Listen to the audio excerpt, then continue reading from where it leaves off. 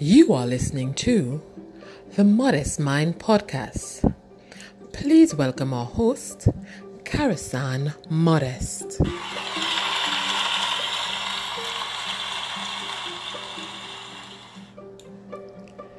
Hello everyone. This is your classmate and student, Karisan Modest. I am also the CEO, founder and host of Modest Minds Podcast, where we have conflabs about anything and everything psychological. In this introductory episode, I thought it best that we dabble into pro-social behavior just for a few minutes and discuss what is known as the bystander effect. Firstly, what do I mean when I say pro-social behavior?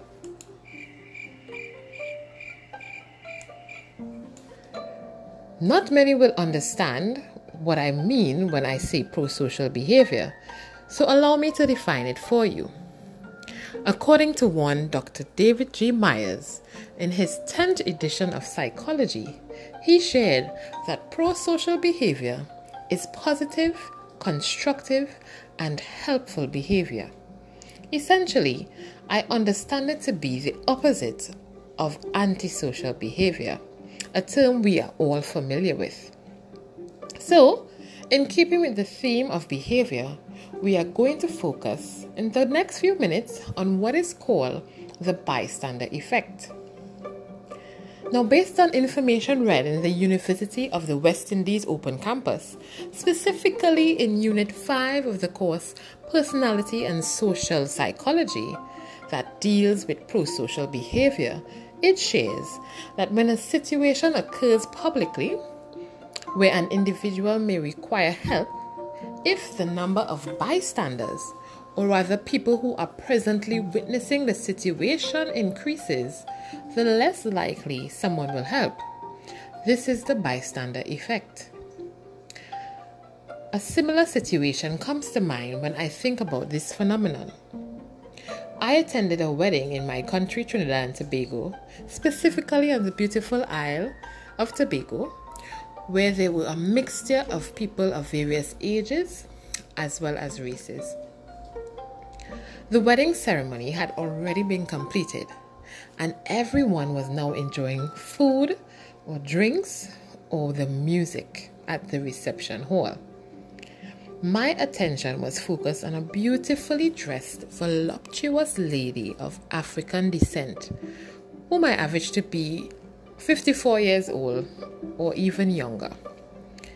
She took a plastic chair from the back of the reception hall and proceeded to the front while chipping to music to have a better view of the bridal party.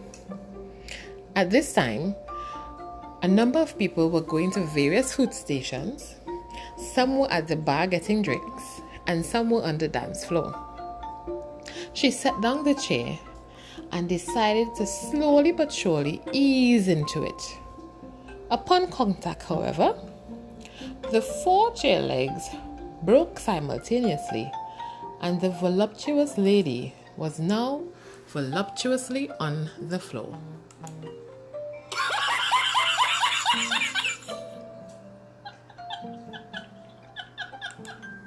While it was no laughing matter, it was a bit funny to me.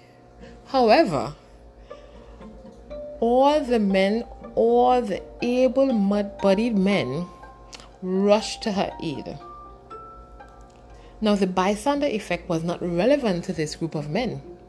These bystanders demonstrated pro-social behavior, which I attribute to 3 things.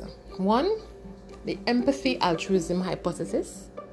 2, egoistic motivation. And 3, emotions. So allow me to break it down. Empathy altruism hypothesis posits that individuals can have an unselfish desire to help someone in need, which I believe accounted for a portion of the men. On the other hand, I believe some men experience egoistic motivation, simply meaning that they had asked themselves, what could they possibly gain from helping this woman, which I resulted to think about the woman that were looking on in approval of them helping this woman. This would add points to their character and later help in their courting process. Additionally, some men's emotion played a significant role in their move to help the woman because people are more willing to act in such a helpful manner when in an elevated mood state, such as the wedding celebration. This experience has taught me that even though I may see different people performing the same action, the drive or motivation behind the said action is as individualistic as the differences in their fingerprints. That is all the time we have for today. Thank you all for listening, and don't forget to hit that subscribe button for more content. The Modest Mind Podcast.